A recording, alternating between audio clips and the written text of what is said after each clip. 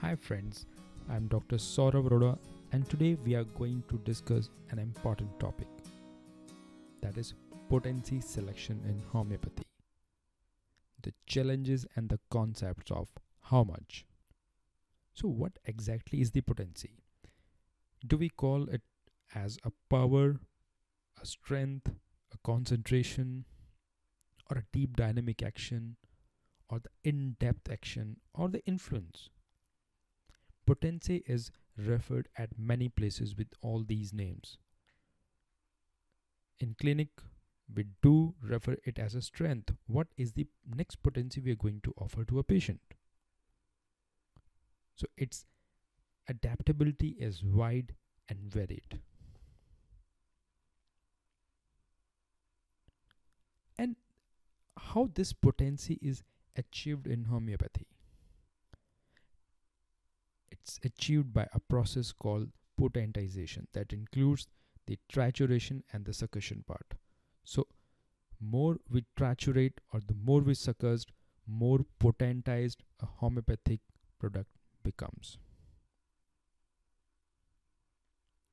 And if we talk of different scales of potencies, we have in homeopathy the decimal scale where the dilution factor is 10th. It means one part of the drug substance is mixed with the 9 part to give 1 by 10th the drug strength. And if we talk of centesimal scale, the dilution factor is 100th part. Whereas in alum potency, the 50th millisimal potency, the dilution factor is 50,000. So there are different scales in homeopathy in which different potencies are defined. The decimal potencies, the centesimal potencies, and the 50th millisimal potencies. And before proceeding further, let us quickly review the role of potency in drug proving.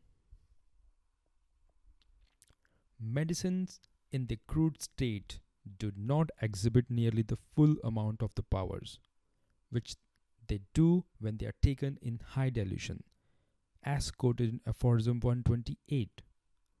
Medicine should be given to the prover on an empty stomach, daily from 4 to 6 globules of the 30th potency, dissolved in water until the symptoms start appearing. And the proving should be started with a small dose, and when suitable, the dose may be increased from day to day. Therefore, the potency they do have role in the drug proving. In drug proving, we use the potencies which are safe to use, because in drug proving, if any symptoms appear, they should be functional symptom only. So we do not use a crude medicine. We use potentized safe homeopathic medicines during drug proving. Now the basic confusion comes that how to decide a potency, especially in the first prescription. Should we start with the D potency or centesimal potency or the alum potency, and in that whether we're going to use the 200, the 30th, the 12th, 6th, or what? And yes, we do have a limited choices and vast differences of potencies. Between 6 and 30, we don't have any readily available options. So as between the 30 and 200 and 1M and 10M, especially in high potencies, if we want to increase the potency a bit, we have option of 1M after 200 or 10M after 1M. So there are limited choices available. So that actually creates a confusion. Suppose we have given a certain potency to a patient. How to maintain that flow of potency in further prescriptions? And should we go from lower to higher or higher to lower, or choose whatever we want to? So these are the basic confusions we get. How to assess the action of the potency? Is it different from action of medicine? Many authors they quote the potency should be right. The medicine should be right. So is the action of the remedy due to the medicinal power of the medicine or the potency of the medicine? And what are low, medium, high potencies? Regarding low, medium, high, there are different opinions in this regard as to which potency one should prescribe. Though there is consensus over, and the broad division of potencies says that usually the low potencies are below 30C. The medium potencies refer to 30 centesimal, 201 m, and the high potencies are above 1 m. So these are the broad classification, not the strict classification regarding low, medium, and high potencies.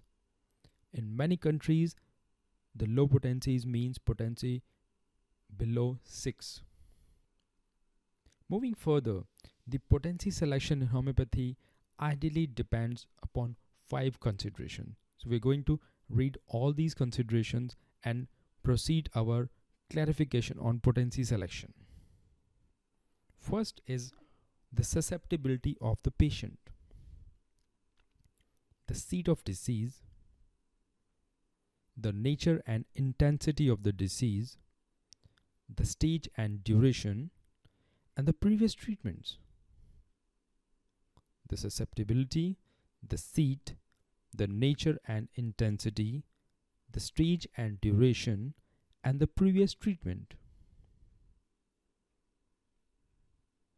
Now, in many instances, we have seen that certain criteria, when they go down, the potencies go high. So what are they?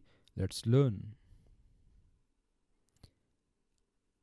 The susceptibility is dependent on the age, and the potency selection follows the inverse ratio. More the age, lower is the potency. The constitution and temperament. More the sensitiveness, high is the potency. More is the coarseness, less is the potency. Habit and environment, that includes occupation, intellect, and lifestyle. Because higher potencies are found suitable to intellectual, emotional, and sedentary persons, whereas lower potencies are suitable to persons with much physical labor, imbeciles who have coarse food, and so on. It depends on the pathological conditions. More the pathology, less is the potency. So I'll again sum up. It depends on the susceptibility of the patient, which depends on the age, constitution and temperament, habit and environment, and pathological condition. And I think this clarifies our confusion about the potency selection according to age or the constitution. Next comes nature of the disease, seat of disease. Usually internal deep-seated disease where vital organs are affected, low to medium potencies are found suitable. Then is the nature and intensity of the disease. As in acute diseases, we usually use medium to high potencies. But in chronic cases, usually we start the case with the medium potency and go to higher and highest potencies. But if the chronic disease is with organic pathological changes, the potency should be from low to medium potency. And yes, in mental diseases, the choice of potency is the high, 200, 1m, 10m. You must have seen many physicians giving high potencies to the patient with the mental diseases. Then comes the stage and duration of the disease. The incurable chronic diseases, the potency selection follows low to medium potency. And in terminal cases, usually we start the case and keep that case on low potencies because the pathological changes have set in. These are irreversible changes and body needs constant stimulant to get them into shape. And the previous treatments.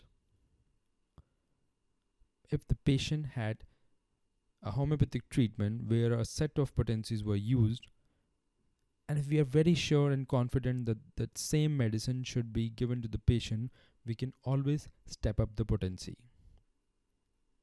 Whereas if the patient has used allopathic drugs extensively, higher potencies are usually given in the initial phase of the disease and then to be carried on with the other potencies of them. In addition, the existing baseline knowledge, that is boric materia medica, because in many drugs you'll find the right description about using a particular potency in a case.